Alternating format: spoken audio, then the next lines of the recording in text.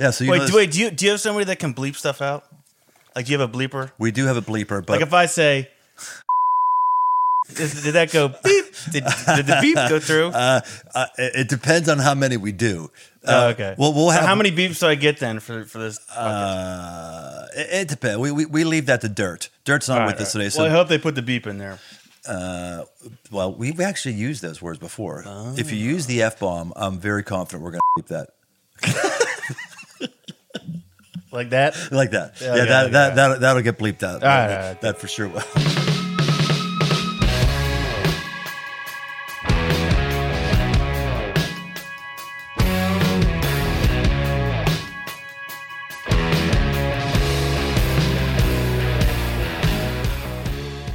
Welcome to the Aggressive Life. Oh, today is going to be a fun day. Yes, it is. Yes, it is. Yes, it is. It is a first. You're probably the first person who talked too early and I didn't shout you down. You know, this is supposed Shout me down. What does that mean? Well, this mean like you're not supposed to talk right now. I'm supposed to talk, but I can break the rules. You can break the rules. Because I'm not on payroll. You're not on payroll. Not only are you not on payroll, other than a woman by the name of Libby Tome and another woman by the name of Lena Schuler have been on here, I love you more than anybody else I've ever had on here. Mom and Lena have been on here? Yeah. How did you know that? How long ago? Mom was on for Valentine's Day, which was not a good scene. She's talked about all my sexual dysfunctions. That was not good. Glad I don't listen to your podcast then. Ow. And then Lena was on years and years ago. I think we talked about how I spanked her or something like that. You know, fun stuff. Anyway, yes, we haven't figured out. Wait, did those podcasts go all the way through and like no editing? Like this one, I'm expecting some of it's probably going to be redacted. It depends how unhinged I become. We edit very little unless you suck. If you suck, then we've got. Okay. So yeah, we're going to be editing a lot. All right. Like this whole part. I actually like it. Well, yeah, we were doing everybody Aggressive Life. Welcome to Aggressive Life. Yeah, we decided to do a different one here. I've been trying to get on my son to get in the podcast. He finally generously said, yeah, but let's just do it in the garage, just hanging out. And I was like, what would be better than being in a garage, my garage? So that's what we're doing, and we're starting off a new thing for next 5 weeks. We've got a new release coming out of my book called 5 Marks of a Man. We're kind of doing a 5-week series on it. And Jake was really the inspiration behind that book. And so that's why I'm excited for him to be here, be in the garage with it. But we're talking, if we talk about it, we talk about it. If not, we're just going to talk about whatever. Vision. We've got in here a garage. It's full of visions. I've got my 1978 CJ7 right here, frame up restoration. I'm trying to restore it back to look like the Jeep I had when I was in college, when I couldn't afford the gas, and I couldn't afford anything. I sold it and bought the exact same year Jeep, same engine, and not the same Jeep, but the same type. And so I've been frame up restoration. It's kind of a vision I have, because that's what men do. They have visions. And you haven't heard this thing run yet either, have you? Just the videos that you've sent out. Oh, you got the tank on there? Yeah, I got the tank back there, and I finally put it in and put gas in it. And so, well, as you can see coming in here, I've got body parts all over the place. So this is a big day. I'm going to start working the body now. Sweet. Which is, yeah. How old were you when you bought that first Jeep? It was in 1978. What year would this have been? It was 1978, and it would have been... The model was 78. So right. It would have been 1981. Oh, so it was kind of like a newer Jeep then at the time. It was. How do you pay for that? It was. There's two people, I'll start crying if I talk about them, Jim and Sally Rogers. I really will. They basically fed me through college in a long way. And I built into their sons. They had 2 sons. And so I was building into them, and I needed a vehicle, and they had this Jeep. And I said, hey, how about working a deal for me? And so they sold it to me. Well, my dad bought it, and it was $4,200 when I bought that. Sweet. $4,200. And here's the awful thing. I'd take it. They were such crappy vehicles, it was already rusting up bad. Right. Yeah, I'm sure. Because they all stamped steel. They didn't paint the inner parts. Right. Rust got behind all the hinges. Rust got in what's called the A-pillar, so it was already rotting out. But it was sweet. I had a guy, Scott Hudson. Yeah, of course. Okay, so Scott said, oh, that Jeep, I had a 78. I had a 78 really? CJ7 with 304. And he said, I got 8 miles a gallon. I said, oh, thanks for reminding me. Yeah, right. 8 miles a gallon. The tank You probably. don't care about that, let's be honest. The guy driving on a power wagon over here, this That is true. 6.5 liter V8. That is true. 3/4 ton. 6.4 liter. I think. Around that. That sucks to be me. I know. I do seriously. We told you this as kids. Every time we still fill up our gas tank, see if you can complete that. What happens every time we fill up our gas tank? I don't know. You're not my son. You don't even listen to me. You don't even know me. Every time we fill up our gas tank, I'm thankful because I remember the days when you couldn't fill up your whole gas tank. A dollar at a time, and you put a dollar into a vehicle that gets 8 miles a gallon. You're not going very far. I remember growing up and not having any money, and your mom talking about the stories about buying the tiny little Jif peanut butter jars because you couldn't afford the double pack. Yeah, and then once things started taking off, being able to buy 2 peanut butter jars at a time was like a luxury. It was. Yeah. Like, we could buy 2 20-ounce peanut butter jars. Oh, my goodness. Isn't God good? Glory, hallelujah. Yeah. No, it is really, really crazy how I was telling somebody this the other day. I've never been poor. You know, grandma and grandpa, upper middle class, but you also know they're not, they throw nickels around like they're manhole covers. you know, I haven't heard that phrase before. they're so I've never really had any disposable income really until, as you know, recently. Yeah. And the thought of having a vehicle that I could restore and not need it to drive around, just be a joy vehicle is crazy. Yeah. You want a beer? Yeah. What are we doing? We waited too long here. Let me find one. All right, here's we got give me the Iron truth, City. just straight up. Give me a truth. How about Iron City? We don't have much time on here. Give me a truth. All right. I'm gonna have quality over quantity. I'm gonna have Iron City. Has anybody ever cracked a beer on the mic on this podcast? Me, I think. Just let's do one. We do one at a time or at the same time. On 3. Yeah. 1, 2, 3.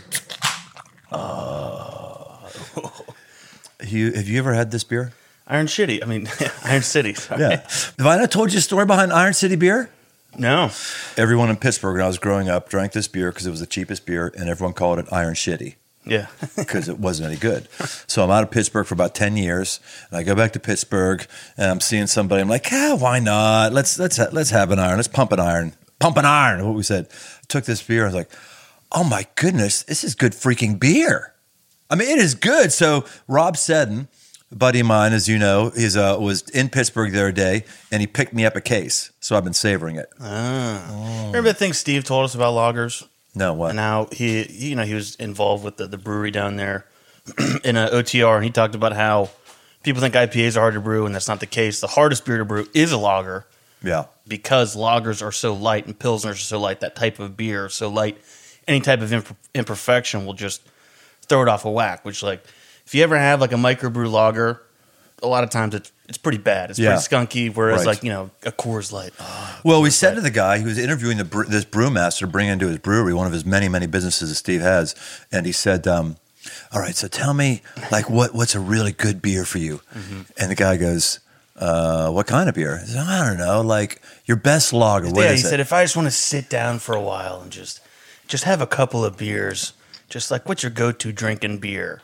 I said, well, for lager, Coors is what he said. Steve was saying lager. We call him lager. What? No, you can't say Coors. You got to say something brewed in aspen off the sweat of Bigfoot's testicles that ferments for. You can't just say that. Right. And he said, no, seriously, it's a hard beer to do, that lager, and they nail it. Right. And why every microbrew does the IPAs, because they're easy to brew. Because anybody can brew one, because that hoppy flavor will mask any imperfection you have in your brew. I guess there's, at least so I've been told. Well, and I guess but now there's on the variants. internet, and everything on the internet's true. Well, yeah, so now you're on the internet. That's true. Exactly, and everyone knows there's never anything wrong said in the aggressive life. Everything is safe and always true all the time. So you say. So I say. Does anybody ever spit on your podcast? I guess. Like what? I can't believe you would spit on my floor. I just didn't want to spit on these cords. This floor has never been spit on before. This is seriously a skanky looking garage right now. I've not. What's the garage is being used? It is being used. Well, I'm writing a new book right now. I think I told you about it. It's something along the line of, we don't have the title yet, but something along the line of your primal DNA. What's your primal DNA? Like we all have primal DNA. Yeah. Primal DNA. And these are identities that everybody has. We don't walk in them, but everybody has. And you see them all the way in the scriptures from when God creates Adam and Eve and the things he tells them to do, and David and Jesus, the whole thing. And one of them is king. We all have a primal DNA of being a king or a queen because we all have a kingdom. Well, what is your disgusting look in your face like? How long have you been working on this book? This is a pretty cool topic. I've never heard you talk about this. Oh, well. How far? Okay, sorry. No, keep going. This is cool. I'm interested that you're interested in my job. No, yeah. That's a cool topic. Continue. Sorry, I didn't mean to interrupt. I just didn't know that was in the works. Right, yeah. So it's in the works. And I don't know anyone's going to actually pick it up and publish it. I don't have a publishing deal yet, but I'm writing it and working on it. So there's 6 of them. And have you ever read, who's the Atomic Habit guy? James Clear, I think his name is. One of the things they talk about with habits and disciplines I'm familiar with it, yeah. is to pin the discipline to your identity. So like you say this a lot, actually. You say, I've got this from you. You say, well, when you and Comet, your wife, you're trying to run across the street and try to get across fast enough until someone hits you, you say what? Be an athlete. Be an athlete. Be an athlete. Be an athlete. Chop, chop, right? And what you're tapping into there is this identity that you have that says, I work out, I run, because I am an athlete. If you just say, I need to lose some weight, I need to start doing something, it's not as effective as pinning it to your identity. Go, no, I'm an athlete. That's what I am. I work out. That's what I do. So it's those similar things if you know these things. And so one of them is, to get back to my messy garage, is everyone is a king or a queen. God tells Adam and Eve, put you on the earth. You're going to have dominion over it. Take care of it. Name the animals. They're basically acting like kings and queens. And so one of the 2 things that a king does is a king brings order to his kingdom. That's why I'm bothered by the state of my garage. There's no order in here right now. It's disgusting. And you remember my garage in our old house. That thing was buttoned up. I got stuff strewn all over the place. And sadly, I have that same gene. Which gene? Just a messy garage. I was just in my garage about an hour ago doing some wiring on this new bike that I got in there, and I'm just like looking around, I'm like, oh, this place is a pigsty. But then I'm also thinking, no, if you use your stuff, your garage is going to be messy, but like, do you really want to take 20 minutes before you start a project to just organize everything, put everything back, and then you start your project, and then everything's crap is strewn out all about? I mean, you need to organize it just enough where you can find stuff. Yeah. Thank you. You gave me that gene because my garage is a mess too. Well, we were using your stuff. You know? Yeah, right. But, it still bothers us because we're a king that needs order. Need order in our family. We got rain out there. Are we picking up rain on these mics? Sweet. All right. We have the garage door open. We need a little ventilation. I keep trying to think, like, while I have you, what would people be most interested for you to say about me that they haven't heard about me? What would be people be like, oh, that's the way he was as a dad. Oh, sure, the guy who talks about manhood was actually a weenie boy and did X, Y, Z. You got any things you want to tell on your old man here? Well, yeah. If I'm coming on your podcast, I guess I got to sing your praises for a little bit. I'll tell you a little story. I think I've told you this before. I don't know if this relates to you, but it's not really a story about you. It's just a story about you in mentioning, which I think paints you in a good light. But I was we're down in Tennessee for a little family Christmas ordeal, and I left with my cousin to go just hang out with some of the guys that are his age, and we're at this just little get-together, little party, or whatever you want to call it. And came to find out that one of the other kids there was a pastor's kid too. I don't know how like a radar went off. I don't know how.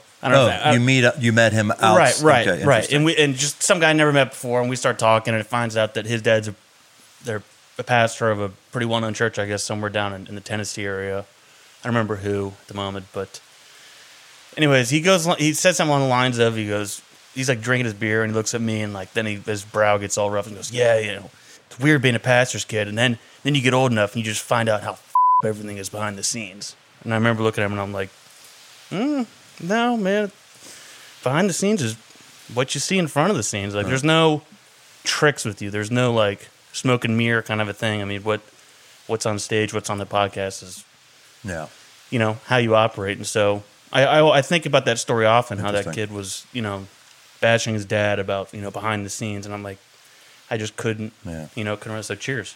Yeah, that's so. There, how about that? That's something that's awesome. Man. That's probably something people don't know, or you know, haven't heard. So there's no games, people. This guy's just as bizarre and weird in this garage with no microphones as he is with microphones. The thing I always wanted, you know, that you know, me and your grandfather, he's a really good man. So thankful for him on so many levels. He's blessed me with many, many ways. Just great. But we never really had a friendship where we were just hanging out and having fun, you know? Not, just haven't done that. Right. My goal always for you to be the first person who was of my DNA who was a male to be able to cultivate a lifelong friend. Check. Yeah. Got that. Yeah, you know, big that's time. so good. I mean, I would buy your son a motorcycle. Yeah. If you got a 16-year-old kid and you ride bikes, get him a bike. Well, that's a good tie to the aggressive life. I mean, I think that's why we're friends. That's why we've been so close over the years, is getting into motorcycles together. Yeah, I think. Yeah, no, you're right. Well, actually, geez, so interesting you bring this up, because the motorcycle was really probably the beginning of that book, 5 Marks of a Man, where I knew that there needs to be a swearing-in ceremony for guys, for young men, for young males to become men. It doesn't matter what the swearing-in ceremony was. And so I thought, boy, it'd be really great if we went on a bike trip, and we declared you a man on that bike trip. That bike trip still has some of the best pavement we've ever. Because ever since then, we've just been doing off-road trips. And that pavement, we were hitting twisties. We were going through every national park. I mean, well, it's all I could do. I was on a Harley, and you were on a GS, and so were the other guys. But I was the only guy on a Harley. We had to do it. And I didn't know how to do anything other than pavement anyway. And I realized on that trip that responsible adults speed. It's like I'm gonna go on this trip with Dad. We're gonna go 55. I'm like, no, we're going 90. We're going 90. We're passing you. Right, like, totally. Geez. Oh my gosh, the grief I got from people that I was going to put you on a motorcycle. Don't you know it's called a donor cycle? Yeah, but you vetted me. I mean, you took me out to a parking lot first and had me get familiar with the bike, and then it was mandated, go to the motorcycle safety course, do that. And remember that first trip, instinct kicked in on that you know, all the emergency braking techniques they have you do to stand up the bike, and we were coming around this big sweeping right-hand turn, I don't know, somewhere in Wyoming, I would imagine. We did it. That loop was like 10,000 miles or something. It was crazy.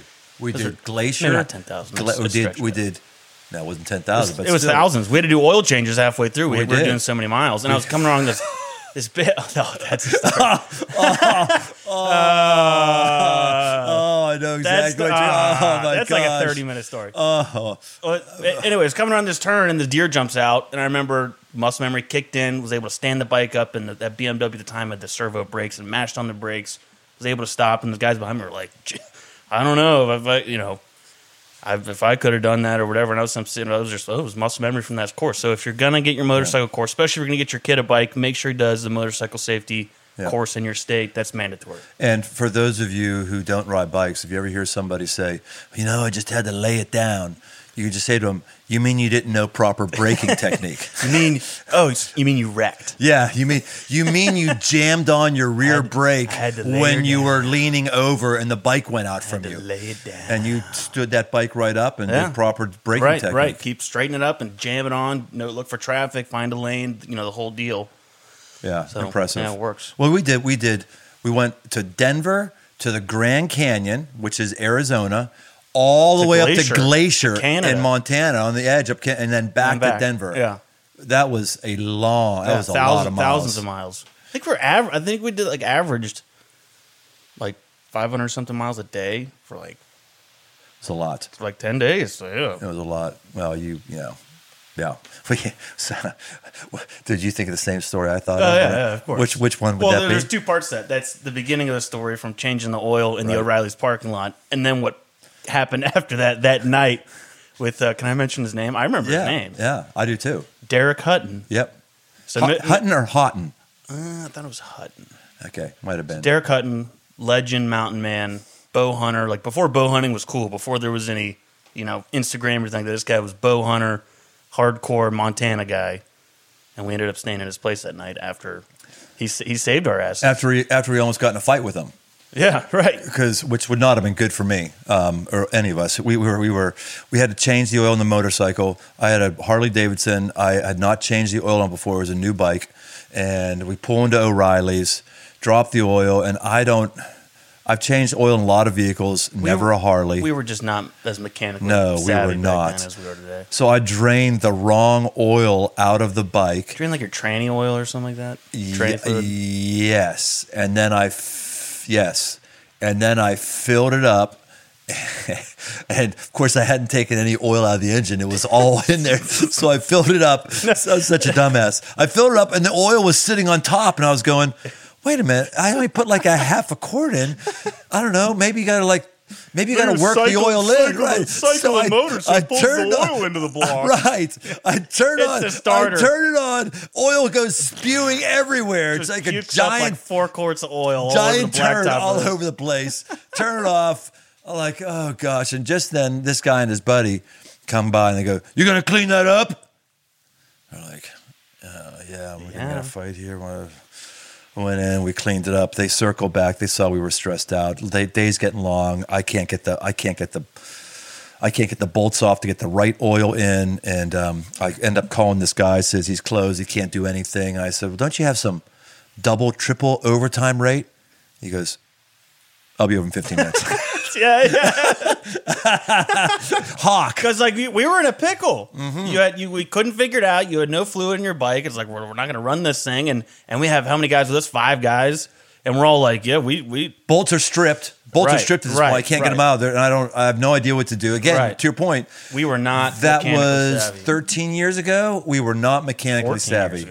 So today we would have figured that out. Back then, not. So we're trying to figure this out. And then this guy comes looping back, Derek, and they start playing nice. Huh? I miss that guy. Anyways, yeah. Hey, you know what? Here's the crazy thing. The Aggressive Life goes a lot of places. Odds are somebody on the listeners is going to know of a Derek Houghton in Montana who used to serve in the military. Drove a blue Silverado. That it was? Mm-hmm. Okay. Well, which you drove. So we go up. We go up to. Why don't you just pitch your tents in my yard? We're like, really? Okay. So we go up and pitch the tents in his yard. So anyway, that was kind of the night that we had. And other than your episode of Drive, just tell them that episode. You have to drive down to. No. Okay, something should be unsaid. I think you're right. I think you're right. Bottom line, Derek saved us. Total character. Good guy. Yep. Very good. But that's just like a classic bike trip story where it was. Something goes wrong and you remember it. Yep. It's a memory. It's a lifelong memory of, mechanical failure, and we were down on our luck, and kindness of strangers helped us out, and right. Well, one of the happens so often too. So many times. So many times.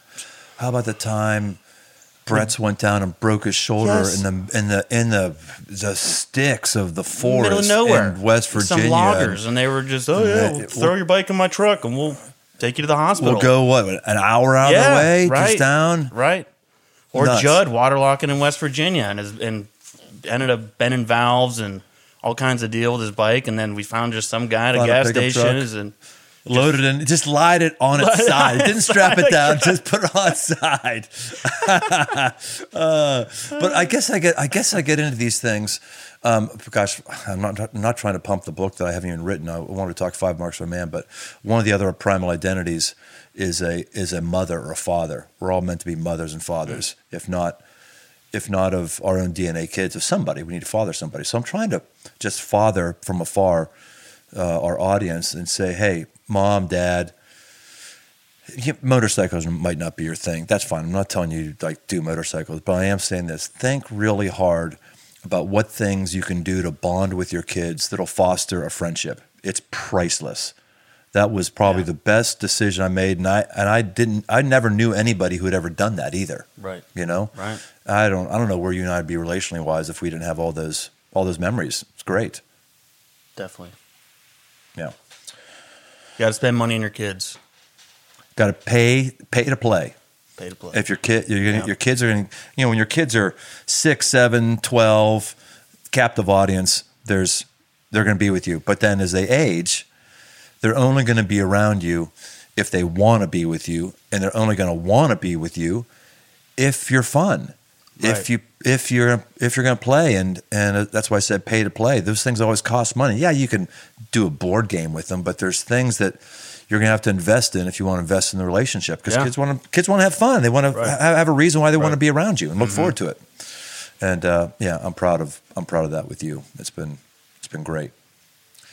So you got a son of your own. You have right now. I do, little Teddy. Tome. Are you already thinking about fathering philosophies of what you are or aren't going to do with him? I think I've been thinking a lot recently about him. We're on this topic of you got to spend money on your kids. I think there's something to be said about spoiling your kids in a good way. Growing up, we talked about earlier being in poverty and starting a church and ministry, not making any money. We're talking about the peanut butter things, and you couldn't fill up full tank of gas back in the day. But we never, I don't mean to rag on you, but growing up, we never really had things. Yeah. We didn't have any possessions. We didn't have any toys. And if we did have a toy, then it would be taken from us and donated to the church. And then we'd have to go to kids club the next day and see other kids playing with our toys, which is great for, teaching your kids selflessness, and all that kind of stuff. But later in life, now that, making a salary and, dual income, no kid up until this point, I've kind of fallen into that consumerism of anything I want now, I just buy it. Long travel suspension, I need that, or some top-of-the-line rooftop tent, I'm just going to buy it. I just want it. So I think, for me, this is just something, this is random. This isn't, any deep thing. But, spoiling your kids in an appropriate way, I think, is good. You could say spoil. In an appropriate way. Well, you could say spoil. Obviously, nobody likes a little brat. You don't need to buy them everything they want, but... You're saying spoil. I think the thing you're... Yeah, when I say spoil, I just... Bless. Bless. Right. Bless your them. Kids. Yeah, we didn't... there was a lot of blessings we just could not give you. We just didn't have it. Couldn't do it. It's hard to imagine because in prime income earning years, us mega church pastors, we make good money, but there wasn't anything mega about you when you were growing up. No. Nothing mega at all. And it's kind of fun to watch you. I know you're probably sowing your wild financial oats that you're able to do things that you couldn't do before and I couldn't do. And it's cool. I mean, you can do it. You can do it. All you guys have things that are doing things in your 20s that your mother and I couldn't think about doing until our 40s. Mm-hmm. Part of that's because you've worked really, really hard and you've gotten in good marketplace niches, and part of it is, ministries doesn't pay a lot.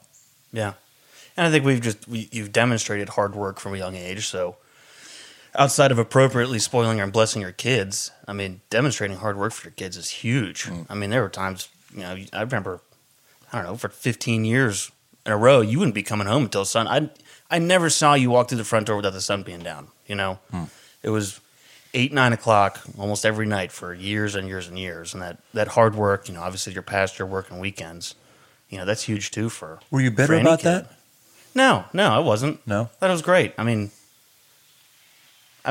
think a lot of it too, because we were working alongside you, doing volunteering every weekend, and we all had skin in the game growing up.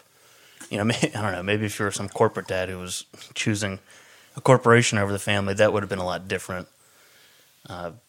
More scarring. I don't know, however you want to say that, but demonstrating hard work for your kids is huge. I think that's one of the reasons why, like you said, your kids have been able to work hard to be where they are today in their 20s, and and finally be able to buy themselves things, because growing up, you couldn't buy us anything. So. Well, if you and that sounds awful. I mean, I don't mean to. No, I'm not pumping up the consumerist, mindset at all. But demonstrating that hard work is huge. Huge. You were hanging out with kids who had a lot of means. Their parents had a lot of means, True. and so you were constantly reminded of that. If you're around people who are all the same economic bandwidth as you don't think of it that much. I can see that. But the thing that I never wanted is, and I'll stop saying, we've talked about this before. We've probably talked about just about all this. It'll just be too cumbersome. But the thing that I never wanted is ministry or the church to be the reason why you didn't have faith. If you guys weren't gonna walk with Christ, that was going to be between you and God. I was going to make darn sure it wasn't because the church just hurt our family. The church was just, you weren't going to be able to blame it on the church. If you're going to walk away from the faith, I was dedicated to not having the church be the reason for that. And so, knowing that was cool for you, are we having another one here? All right. Yeah. It's all we knew. I mean, since I was 3 years old, that's all I knew was ministry and seeing you work and then working alongside you as well. Yeah. Yeah. Cheers. Cheers. Well, I'm going to Ron Guy's Truth here, so I'm going to get in the same place. But do you remember, again, this is just tips for parents. It's not a parenting podcast, but do you remember what I would do whenever I got a raise? You would bless us. Yep. Do you remember what the things that you did bless us with? I only remember one thing sticks out in my mind hugely. Well, people, what happened, and then you tell me what it was. So the thought of it was, whenever I got a pay raise, whatever the amount of that first paycheck that was higher than the last paycheck, whatever that amount was, I took that amount and I went and I bought gifts for the kids, and I would come home. Sometimes I would amortize it. I would say, well, maybe the first month, of raises, whatever that is. I figured this is now found money for the next whatever it is based on our lifestyle. So I would go out, I would buy something for each one of you, and I'd come in and I would say, look what's here, and I would say, Crossroads got this for you. Aren't they good to take care of me? And aren't they good to take care of us? Isn't our church good to us? So you would just have seared in your brains, oh, the church has blessed me. The church has given me this stuff. And it's just one of the ways to make sure that you are pro-church. Yeah. So what do you remember? I don't remember which one. I don't remember what year it was, but of any gift that I've ever received as a kid, it was huge. It was a PlayStation 2. Oh, man. Which at the time, it was like $220 or whatever it is, and I never in my wildest dreams ever thought I would ever get a PlayStation 2. I think a friend of mine ended up giving me a PlayStation 1 or something that, I played with, and everybody had the PlayStation 2s or the Xboxes and all that, and I was just like, oh, well, Mom and Dad can't afford that. I know that's not going to happen, and that was just something that, you just accept as a ministry kid, just not having those nice things, always driving the old cars and all that. Yeah. And then you came home with that PlayStation 2, and it wasn't even like, it blew my mind. It wasn't near my birthday. It wasn't around Christmas. It was just out of the blue. And I'm glad you brought that up, because I was just thinking about that earlier when I was talking about blessing your kids. Interesting. And that PlayStation 2 meant so much to me. So much to me. I mean, I don't know how old I would have been at the time of PlayStation 2 came out, but just something as, for you, as financially, I don't want to say inconsequential, because that was a big chunk of change, but, that was super impactful. Yeah. To feel... part of the family and loved in a way where, oh no, you can actually get things that you want, not just things that you need. And that PlayStation 2 was. I don't remember the PlayStation. I don't remember the specifics of the gifts. All the time. Do you really? All the time. Isn't that funny? The things that we do that we forget about, but our kids remember. Mm-hmm. That's really, yeah. I wish someone had. I wish I had a pep talk from people about that when I was a kid. When I was a young dad. I've told the story many times. That old lady coming up to me, and I was holding you. I think I was holding you as a little baby.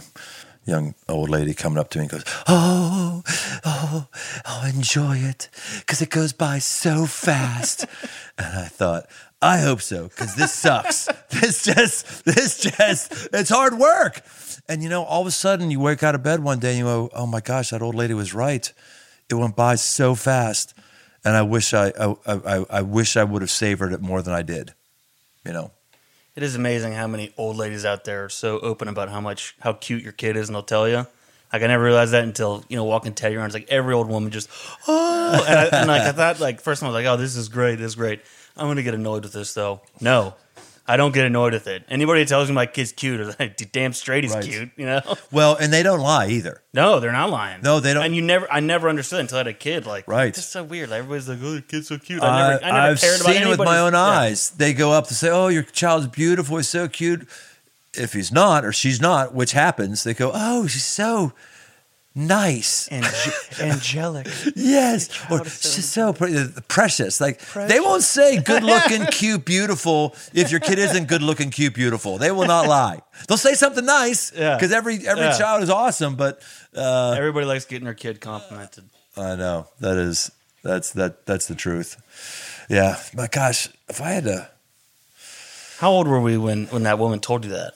Like, what? So let me ask you this: if you could have if you could just get in a time machine right now, and you can go back and spend 1 week with your 3 kids in their childhood stage, what ages would you want to spend?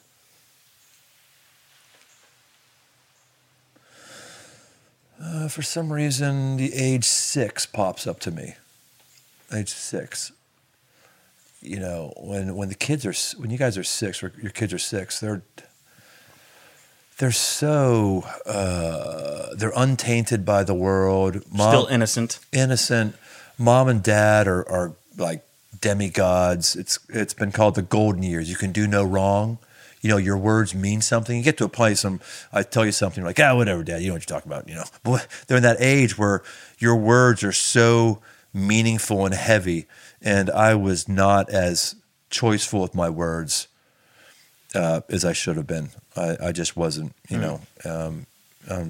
Mariah, I still remember my youngest daughter just being totally on edge. She was 6. She was, two of my biggest regrets are probably when you were 6. That's probably why I said 6. When Mariah was doing that cartwheel, she was endless cartwheels, and I was just worn out. I had no margin. I was like, "Would you stop doing the cartwheels?" And I could just look at her. She was like broken. And then in Florida, was that in Key Largo? No, that was over on Moyer. Oh, yeah, that was on Moyer. And then I do remember Mom getting on you about that, though. She was should have. pissed. She was pissed. Oh, you were there. Yeah, yeah. It was not good. Yes, I was there. And then I lived with you for the first 18 years of my life. Yes, you did. If you remember. Yeah, right. And then for you was that time I spanked you when you were kissing your grandmother. Oh, when we were praying. Right. And I was kissing her hand. So awful. I just was in this phase of I've got to assert, my dominance. I've got to make sure this kid toes the line. And I viewed everything as an affront to listening to what I said. So I said, we're going to pray. And I looked over and you were kissing your great-grandmother's hand. Yeah. And again, you talk about coming in at 9 o'clock at night. I just had no margin, no emotional margin. Yeah. I just couldn't. Yeah, I was a dick in so many ways. And then Still are. Well, good. Well, you need it. You deserve it. Yeah, you deserve right, it now. right. At least now when I am, you have enough of backbone and muscle mass to actually take it. When you were a little 6-year-old, you couldn't, it's just just so. All right, this is not the depressing life. Enough depressing stuff. I at minimum, it's just good to recognize we all got faults. We all got problems. Yeah. You live in the past, you live in the future, but I still regret things that are in the past. I do. What would you say to moms and dads who have little boys in their house? What are things that you've learned that you want to make sure you do, or things that you don't do that I did, or things you're going to do with Teddy? Like, do you have any convictions around that? But what not to do with your kids? What not to do or what to do? I'm not either a way. parenting expert. I don't know. I know you're not, but you got parented by me, so that's just your memories of stuff you appreciate or didn't appreciate where I really dropped the ball. I mean, you've just scarred me so many times. I just have so much baggage. Come on. You can make me cry. Wait, so what not to do? Well, I told you to appropriately spoil your kids. I think. Yeah, that's good. I think that would be my thing, and what not to do. I don't know. I mean, the helicopter parenting is ridiculous. Just don't helicopter your parent or don't helicopter your kids. I think you and mom were so appropriately and inappropriately sometimes just disconnected with our social lives, our curriculum with school, everything, where, you know, there wasn't much presence there. It was, oh, you got homework? Well, I'm not going to tell you to do your homework. You're either going to pass or fail growing up. And I think we probably could have used a little bit more helicopter out of you guys.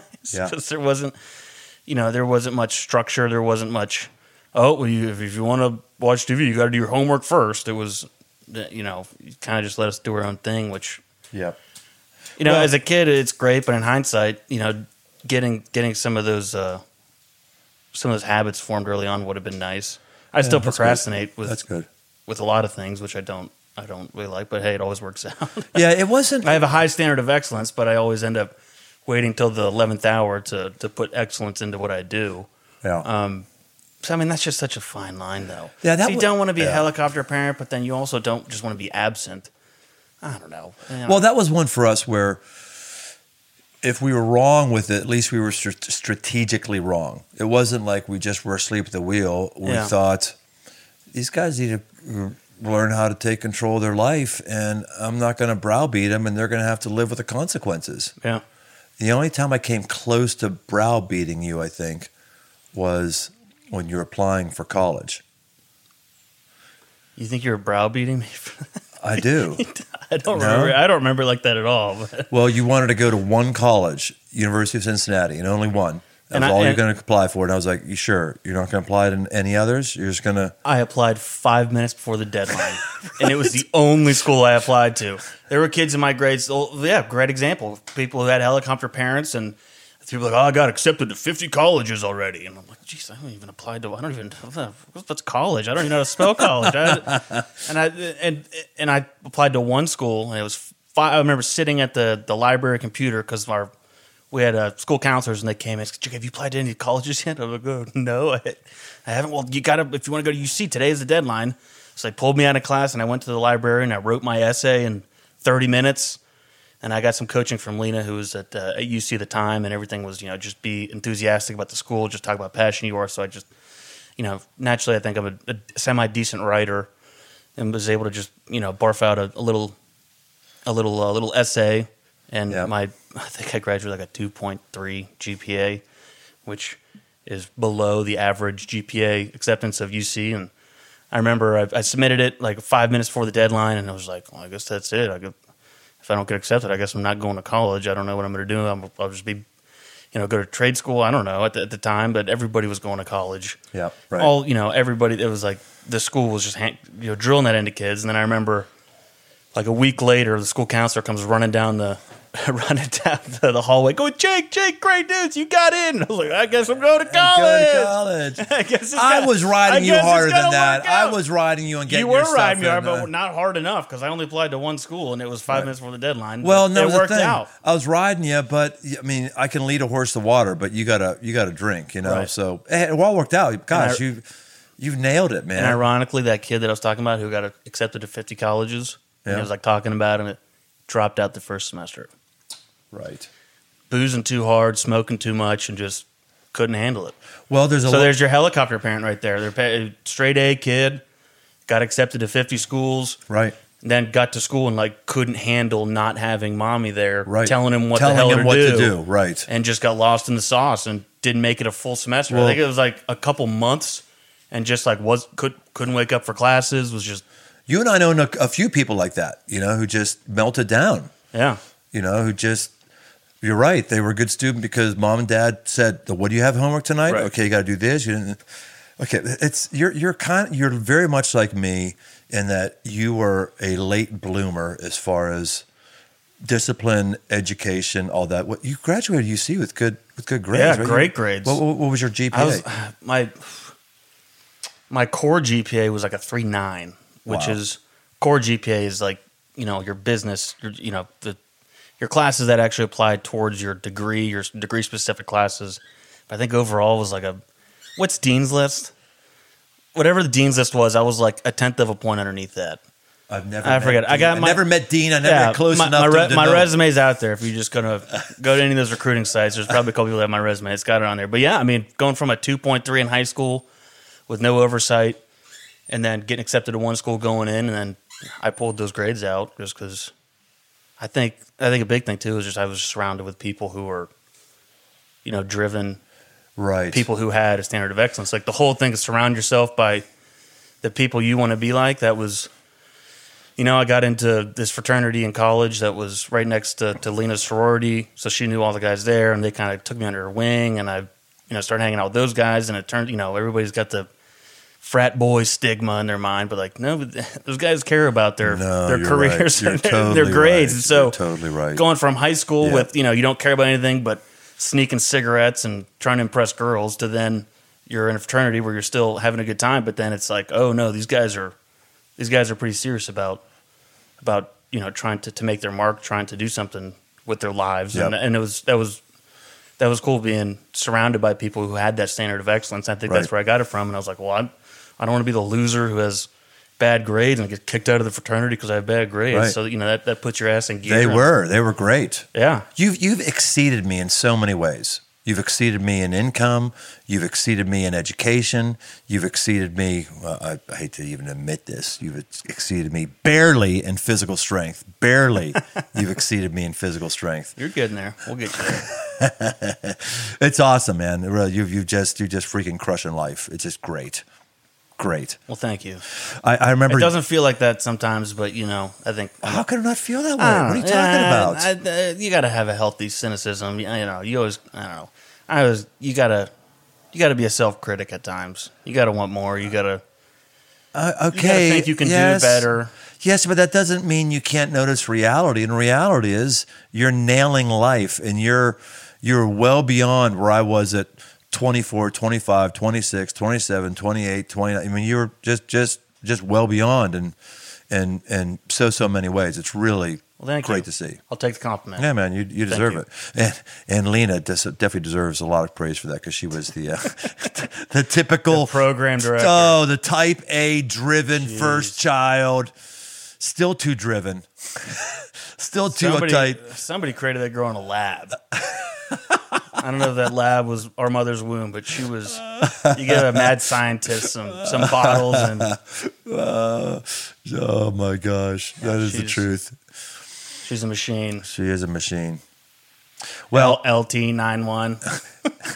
That is what I talk. I talk like that. Everything I say is matter of fact and to the point and perfect. And I am driven. Born 91, model LT, Lena Tome. And then when she married Nick, she got upgrade to LS16, married 2016, new name acquired, Lena Schuler.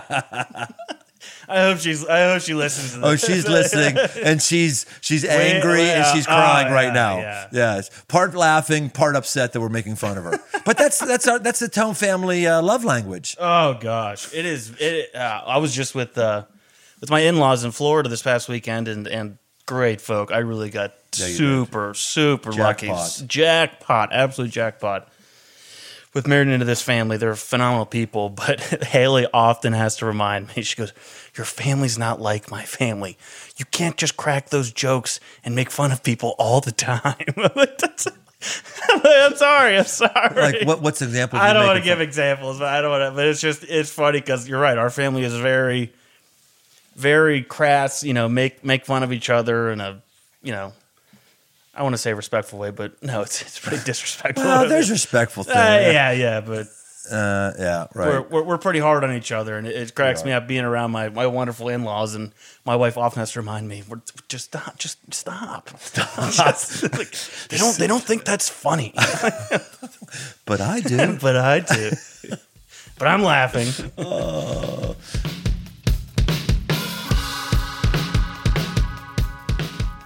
Today's episode is brought to you by AG1.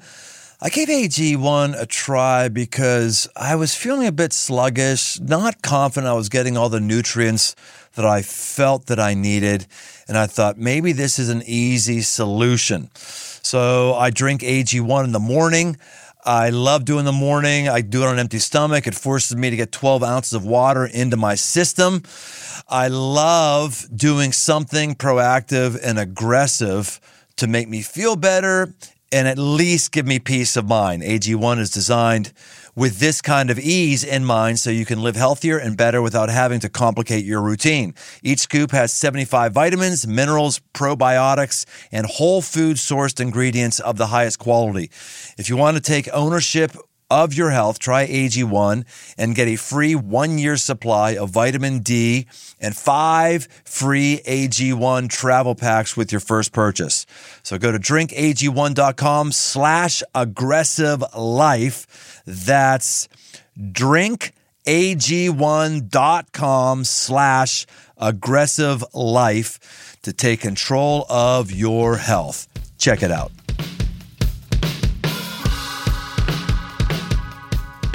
I think maybe part of how you've excelled and why you and all your siblings have excelled is the Tome family motto. Tome's hustle. Tome's hustle. Yeah. Tome's hustle. Chop, chop. Hustle. Started when you were little kids.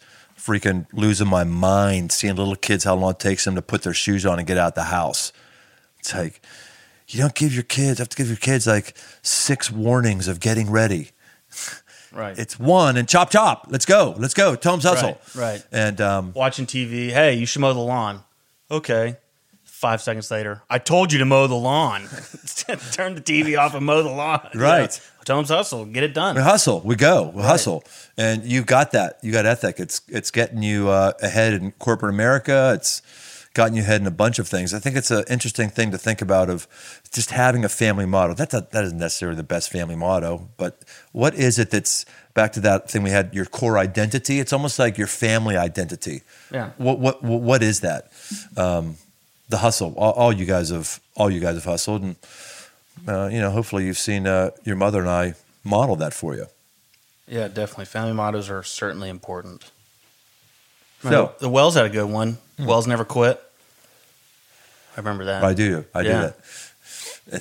Beam was telling me, he said, but then one of the kids said, well, there was a time that we quit in this. At least they said that. I don't think they ever did, but when your kids push back a little bit, that's very fun. Yeah, that's a great one. Wells don't quit. Great one. We don't quit. Wells don't quit. Whatever it is. Well, when we talk about, I got this relaunch of this book coming out, which is, it's exceeded, all of our expectations. It's sold out. Can't buy one anymore until the new print comes out. Your 5 Marks book. 5 Marks book. Which is your best book, I think. Yeah, I think so. Yeah, when it was the first one that I read cover to cover, so I think. Because did you even start the other ones? I've read parts of the other ones. I think what was your first? Welcome to the Revolution. Welcome Revolution. Free book. I read like half of one of those, but I was younger when that came out. I wasn't really in the reading stage, and I picked up that 5 Marks on an airplane. And that was the first book that I read cover to cover, no stopping. Like, was it all the way through? It was good. Was it odd for you to read something? I'm not just saying that because I have to. It actually is a damn good. Well, book. you inspired the whole thing. That's why I liked it. Yeah, your story was in there. Well, it was. I tell the story in that about when you were born and looking down, and you so whenever that little table, you just sent a stream of urine up in the air, hit me in the shoulder, and dribbled down my arm, and I thought, yeah, this guy's going to do exactly to me what I did to my dad. There were excerpts of me in that book, but that book's not about me. No. That's not that book. I did not read it like that at all. No. Okay, no, you're right. There were some things in there. Maybe that's why I liked it, because I thought there's a lot of funny stuff in there. But even I have friends who read that book, and they talk about just, I think your writing style in that book in particular comes off as very personal. And, there's good comedy in there. There's good teaching in there. It's not a dull book. There's not like... Yeah. A chapter like, okay, how many pages are left from this chapter? It's like a page turner. It's a Well, I was self-help page turner, which doesn't happen. You know. Yeah. You don't get That's good page to hear. you don't get page turners of self-help books very Look at often. you being complimentary of your old man. I like Yeah. it. That's good. Hey, I'm just trying to make you some money on that book because I found out that you didn't make shit on that book, which is we made that. You made that Instagram post about Right. that, and then she cut it out. She did. She did. You She cut it out. did. We have JPS in the garage here who helps me with so much stuff. So yes. this is a story. She was like, "Oh, we can't." So this is the story about that book, and so we're riding. I'm looking right now at this badass 2023 KTM 1290 Super Adventure R. 160 horsepower to the wheel. It is. Dialable traction control. ABS at 1290 cubic inches. That was 1301. It is. 1300. Anyway, so we're both on these same bikes and we're cruising through the Nevada desert. First time we've ever done a trip by ourselves, and we got the little Santa. We'd always talked we should do a trip just because we end up waiting for a lot of people a lot of times because we tend to be at the head of the pack, and so like, we finally did chance. it. Yeah, before I had a kid coming, I was like, well, we got to get a bike trip in while I'm, we'll have a little bit of free time here left, and so we're cruising through the desert on this 2-track, just going way too fast, which is pretty easy on these bikes to be going faster than you should. And we start talking about this book. Was it the 5 Marks book, I think? And we were talking about how it's selling out. I think, you would start talking about how we're going to come out with a new edition. And I asked, how many of those have you sold? And you told me the number. I was like, wow, that's a lot of books. And I said, we're father and son. I never talk about finance with anybody. I think it's very inappropriate to talk about some of this stuff with people, but father and son. So I just finally asked. Yeah, I would tell you how much I earned. Right. All that kind I was of like, stuff. so how much did he make on these books? And he told me, and I was like, what? You're only making this much on this book? Wait, who's your publisher? I hope I'm not getting you in trouble right now. I just don't know anything about publishing, but based off the volume of books you sold, and then you found out we started yelling back and forth, in jest to each other, and then you ended up crashing into a ditch because we were so fired up talking about this book. Worst wreck I've had in a long time. Yeah, that was a good one. Cracked my helmet. That was a good one. Well, but hopefully the second edition you can move a couple more copies here and pay for my shipping next time on our next bike trip. Because I'm gonna maybe. Well, part of it is publishing is. If you have a runaway bestseller like can get on the New York Times bestseller list, that's awesome, and you're probably going to do okay. But for the average person, you're just not gonna make enough money to support whatever, and especially. But you've exceeded your goals clearly. If you're doing a second edition, you've sold out. Yeah. But I also have a. When you write a book, do you have like a certain? You're like, I would consider this a success if I sold this many. Do you have or do you just release it and? I don't. That's part of the reason why you probably don't want to have those metrics in mind. Yeah, that's part of my problem. It is a problem with me. A couple of things go. First is we decided as a church that me making significant income off of books would not be healthy for the church. For me to be seen as hawking stuff to the church. So okay, yeah. Well, you should have mentioned that before I got you all fired up on the trail. Then you wouldn't have wrecked. Well, I wasn't so much upset about the board's decision there, but it also was. Oh, it was the board's. Okay, so sorry, board. No. It's not just that, but it is also the margins are slim. That's good. Yeah, I think. Yeah, because a lot of that could just dumps right back into the church, right? That money you're making on those books. Am I talking too much here about? No. We're not allowed to talk about this stuff. No, we're definitely allowed to talk about it. Yeah, it's good. Well, they just decided, and I think it's the right call. I've never sold nearly what like a Joel Osteen for a moment. Never sold remotely what he's done.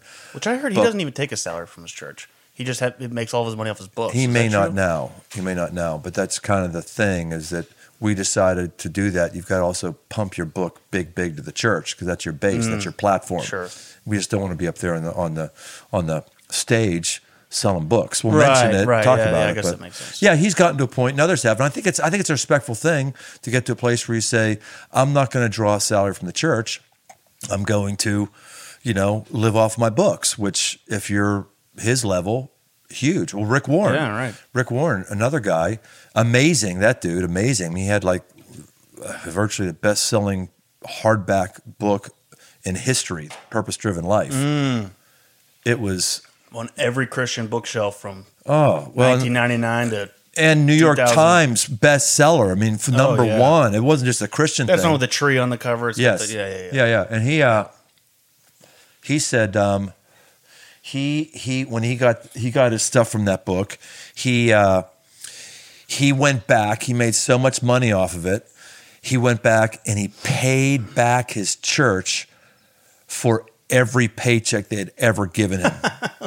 He figured out how much money he's earned. That's great. In his, or whatever he was, 25 years, and he went back and he remunerated the church for all of that. That's great. Yeah, and he, at least last time I talked with Rick on that, he lives on like 10% of his income. It's great to hear. It is funny how cynical people get with the mega church pastor earnings and all that stuff. I don't know if I want to scratch that vein any right now in this forum, but yeah, just like all the hate with people do with Osteen or like any of those big time guys, and then you find out these stories of like, no, they're making money off the books that they worked on. Yeah, and on overtime. Yes, like they're not taking money out of the plate and just put it in their pockets. They're writing books and working just as hard as any other author out there and selling copies. And then you hear stories like Rick, who's dumping that money back into his church to give the paychecks back. Right.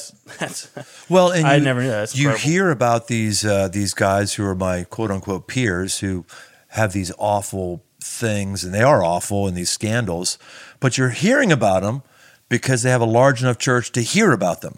You don't hear about the guy who's got 100 people and is just a narcissist and is bitter. You don't hear anything about the guy who's got 300 people and he's got 300 because he won't empower staff, and he's you don't hear about any of those folks. I mean, I hang out with the who's who of Christendom pastors, and I'll tell you, those dudes, by and large, are more humble than the people I've hung out with in small churches. Not always, but I'm just saying, as a group, you get to a place like me and the Sides Crossroads. I know, and you know this darn well. What God's done at Crossroads is way beyond my ability. I know that way beyond my. It's just, and so what that does for you is you recognize I'm really not that good. It enables you to be humble, because you realize God's doing something there, and this is not my personal discipline, my personal drive. However disciplined or driven I might be, it exceeds that, and I think that humbles you appropriately. Yeah. I think Crossroads has some pretty serious pipe hitters on staff too, though. What's a pipe hitter? Pipe hitter, just like your go-to people that are just just awesome. Yeah, they are amazing. Swing a pipe for you.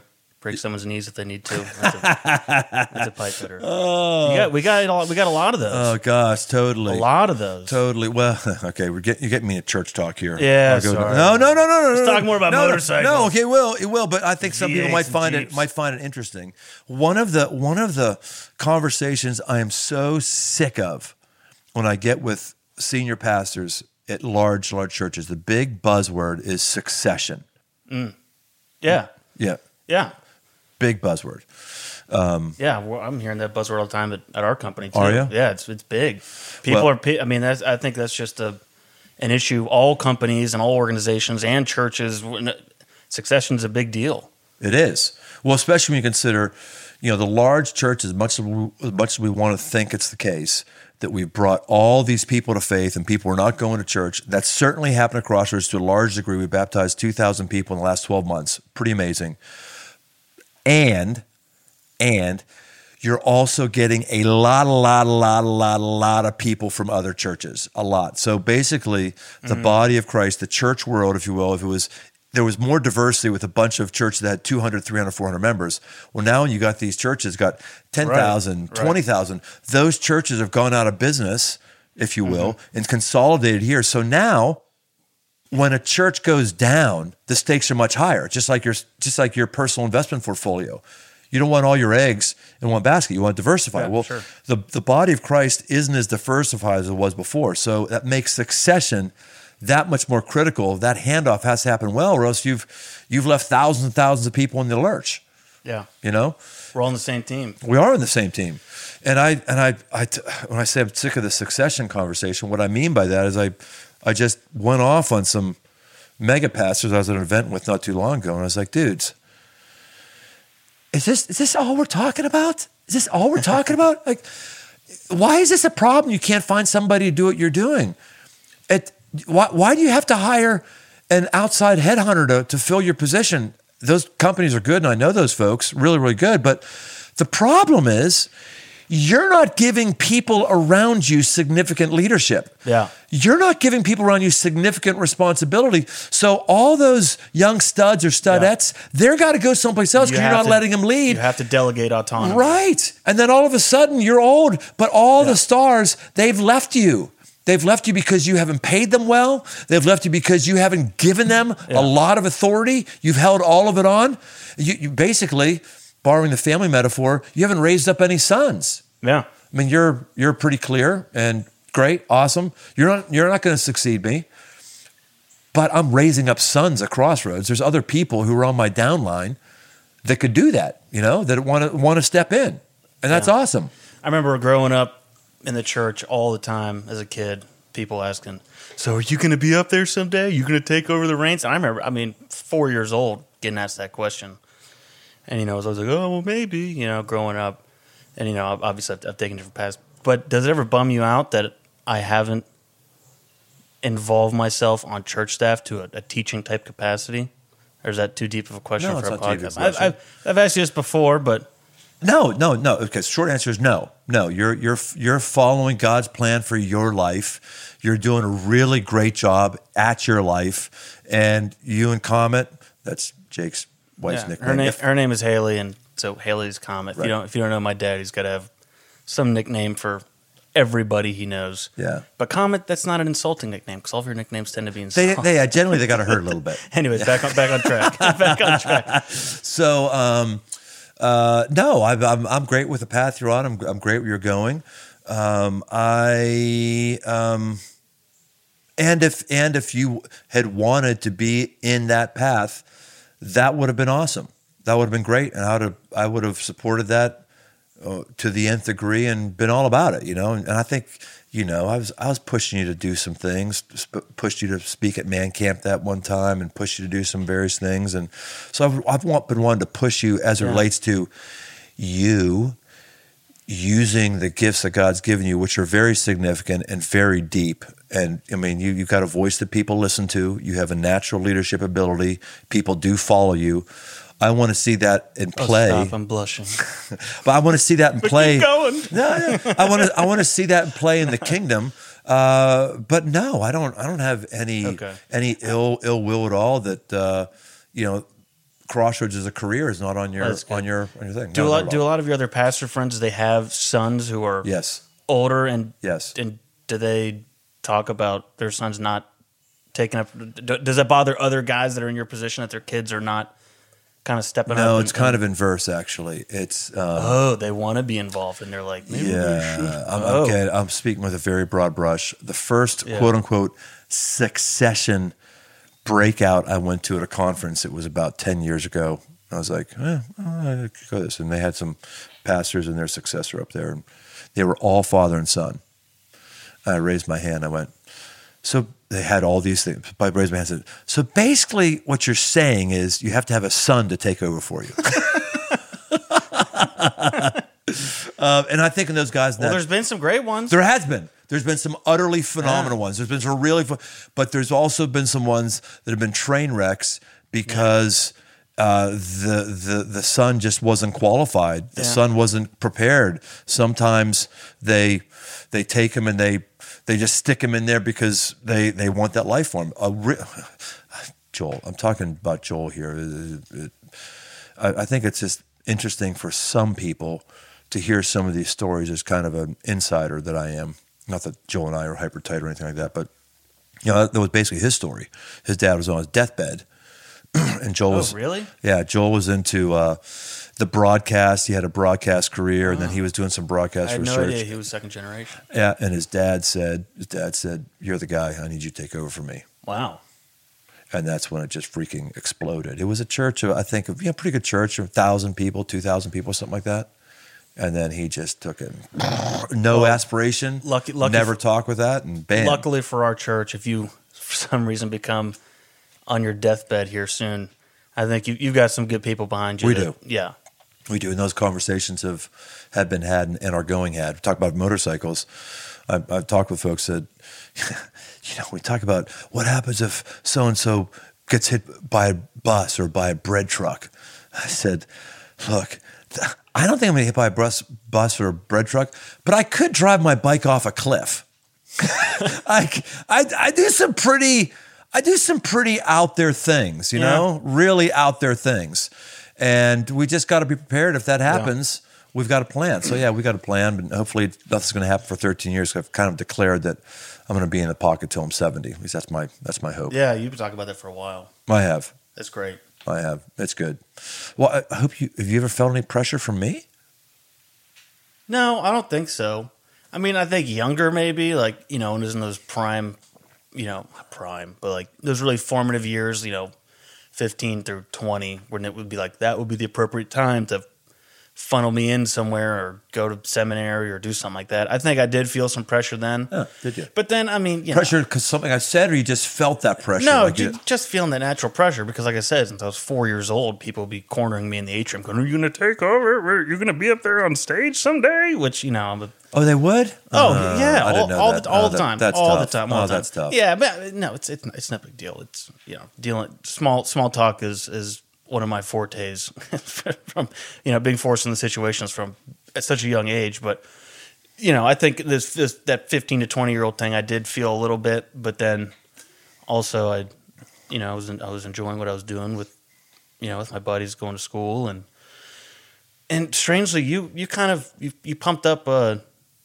I don't know. You weren't explicit about me joining ministry. It was more of in a healthy way. Hey, you can go out there and you can actually make money. Yeah. And for better or for worse, that there's some bad connotations with that as well. But going into school, it's like, well, I'm going to school to get a business degree to get me a job with a company and grow a company and be a part of a sales team somewhere to grow an organization. So I feel like I've always just kind of been towards that path. And I think, I never really felt any pressure from you at all, ever, to come into it. And I think it could have been a train wreck had you pressured me to do that. And then I would have came into the church and not ready for it or not truly desiring that. Then it could have been one of those bad, sticky situations like you've seen. Well, my most gratifying thing is seeing you act out your faith in the normal world. Like we played golf last year. It was really cool to hear you talking to your boss's boss. We were on the golf course. You had to take a call. And he was a believer. And you were interacting with them. It was like, that's awesome. Another one was, and I know it had different connotations, but when you got elected in your fraternity to be the chaplain. Oh, yeah. That was great. That was awesome.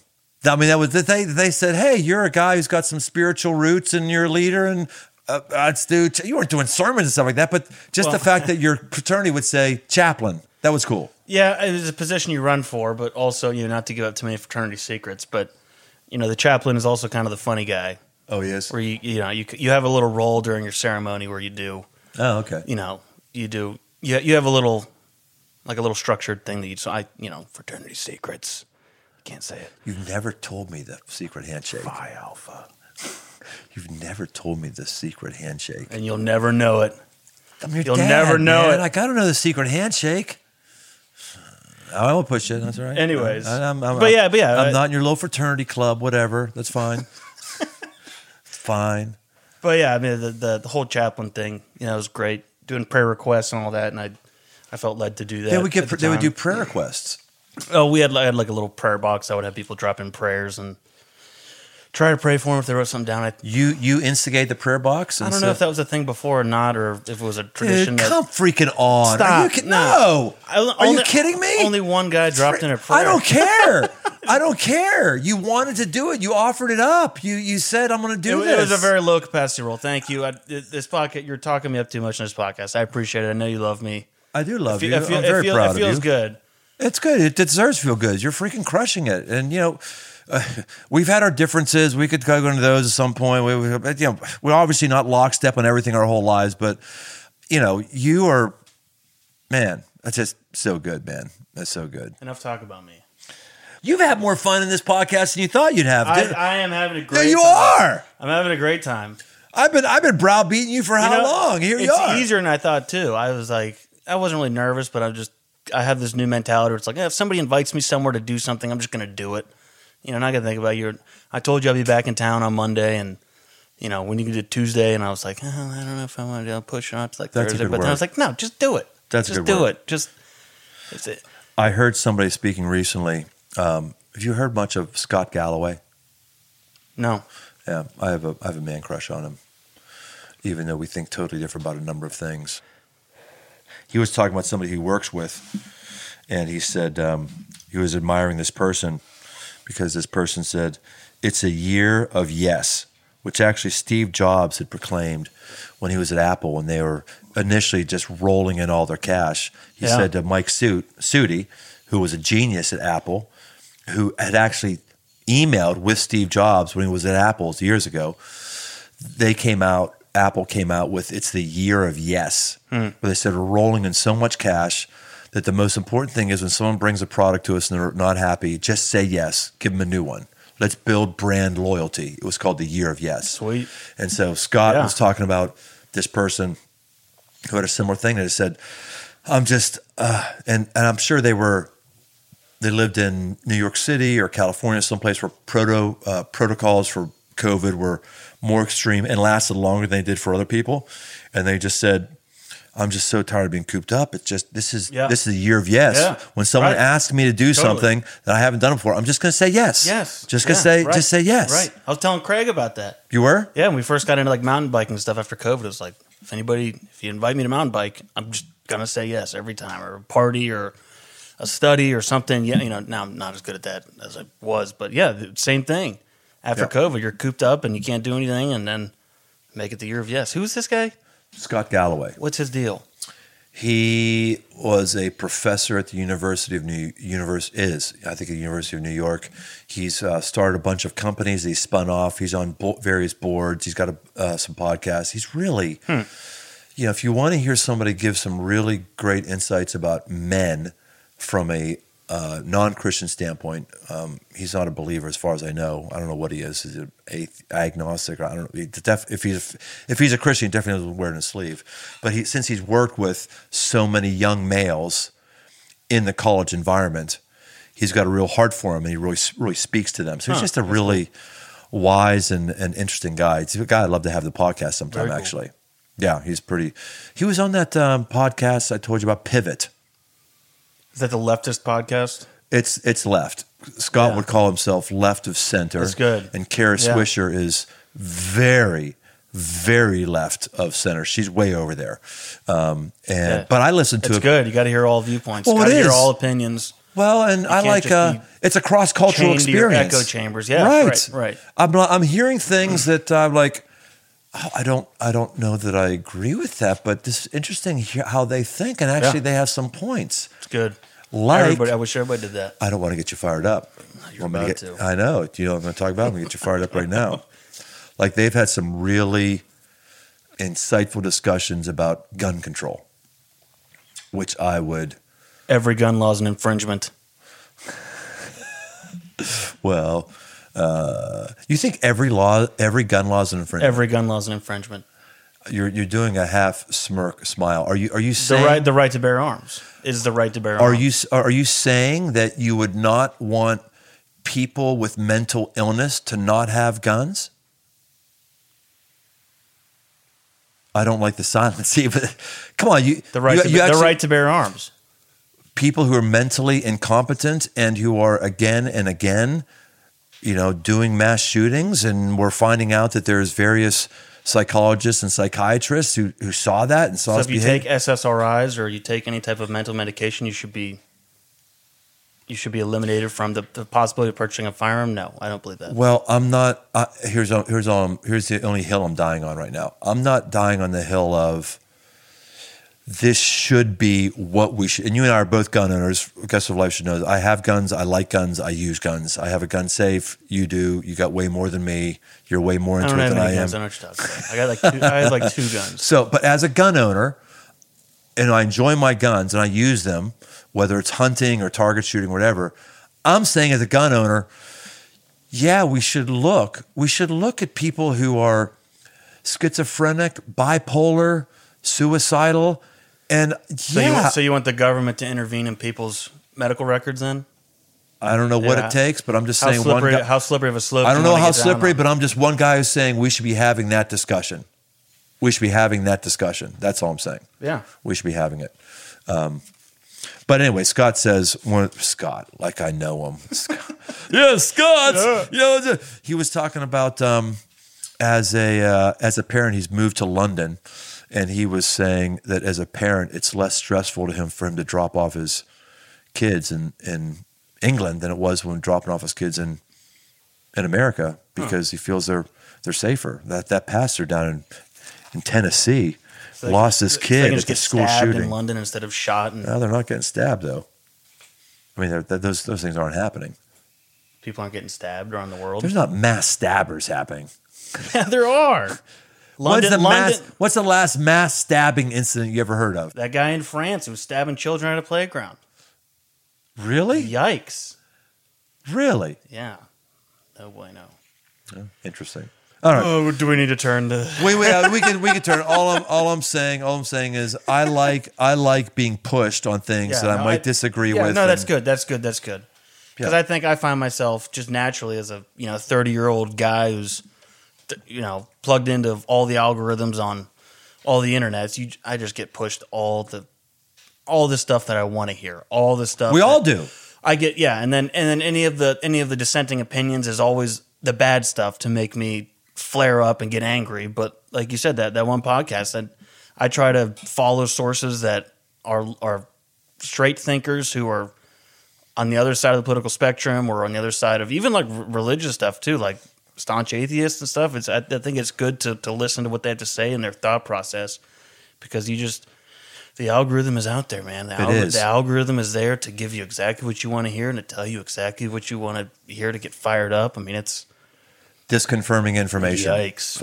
Right. And none of us like it. I don't like it. I'd rather listen to something that makes me feel good about my opinions. It goes, yeah. Right. But man, I just don't want to be like everybody who shut off their brains. Right. You know? Right.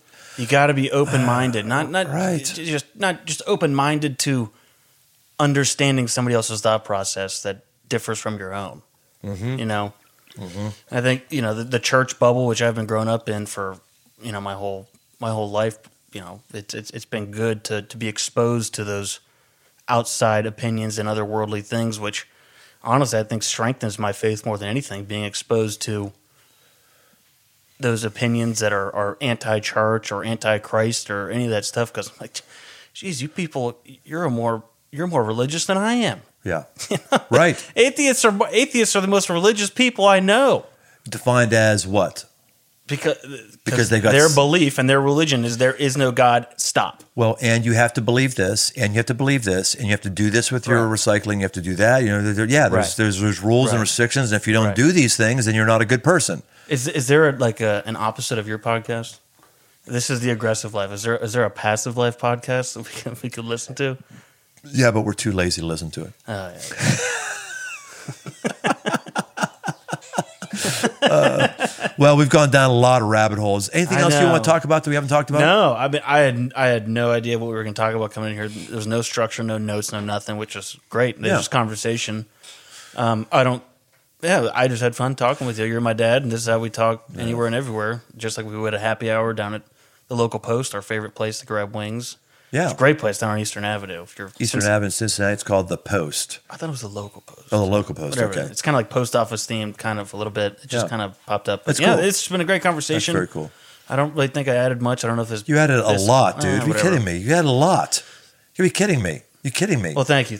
You not only added a lot of wisdom, but you model for a lot of people how you have a friendship with your dad. It is possible. It is possible. It is possible out there. And on the aggressive life, I know that this was an aggressive move for you, and I just want to call it out and thank you for it. I know that